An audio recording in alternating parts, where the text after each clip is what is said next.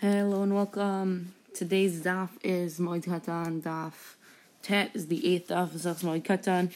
Going to begin a few lines down. So the Gemara asks with regard to the principle that you cannot mix another simcha with another simcha. So from where do we get this? The Gemara explains that the source is written with regard to when they Hamikdash, when they dedicated the Beis Hamikdash, it brings pasuk from Malachim Aleph, and if it's so that you can in fact mix a simcha with another simcha, which is what it says. He should have waited until Sukkot, which is the second set of 7 days, made a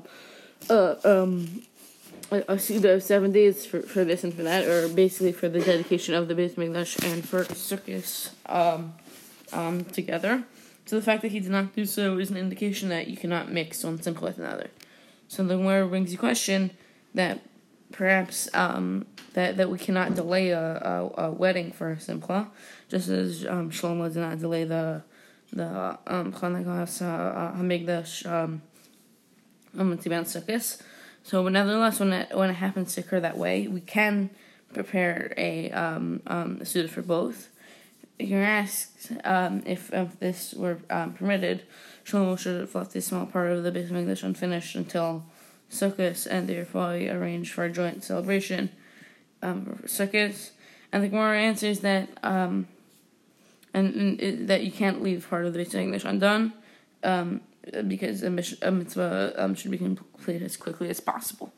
Okay, the Gemara continues a lot more on this thing about the dedication of the Beis Hamikdash and all that stuff about how you should be delayed. All that goes in a little bit of tangent over there. So I think I'm going to stick to that part because I'm trying to get to the main details, so that seems like it's a very long okay, fine. Here, so next for the Mishnah, where it's taught that an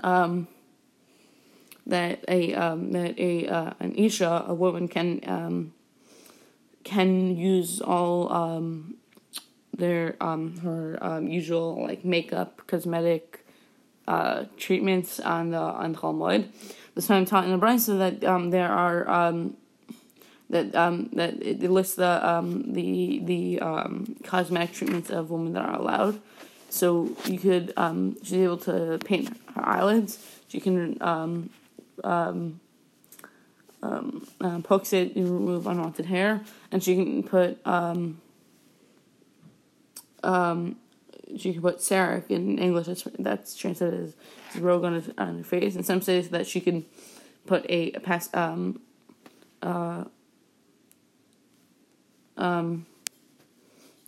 she could put a comb over her lower face, which means that she can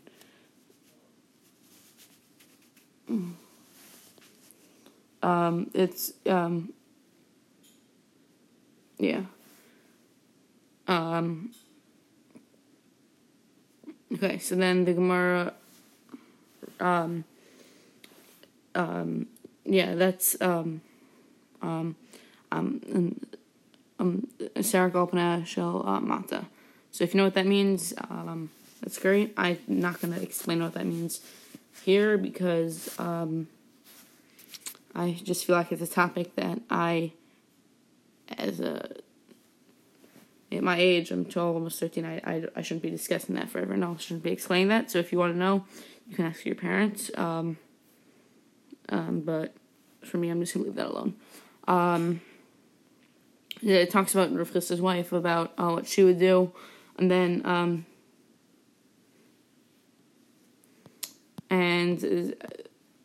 okay, fine. And then the rest of the Gemara talks about how that Mishnah Rabbi Yehuda says that she can't apply lime to her skin because it makes her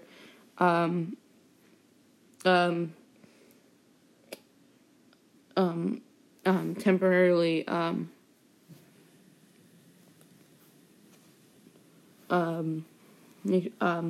Shnazil. So it makes her, it basically means that she will, she'll be really happy during the end of Sukkot or whatever. It'll just make her, it'll distress her with that.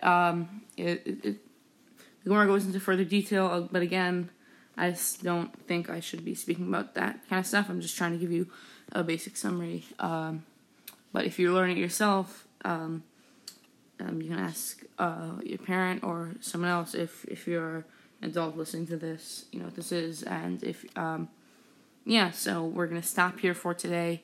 Thank you guys so much for listening. Have a great, great day.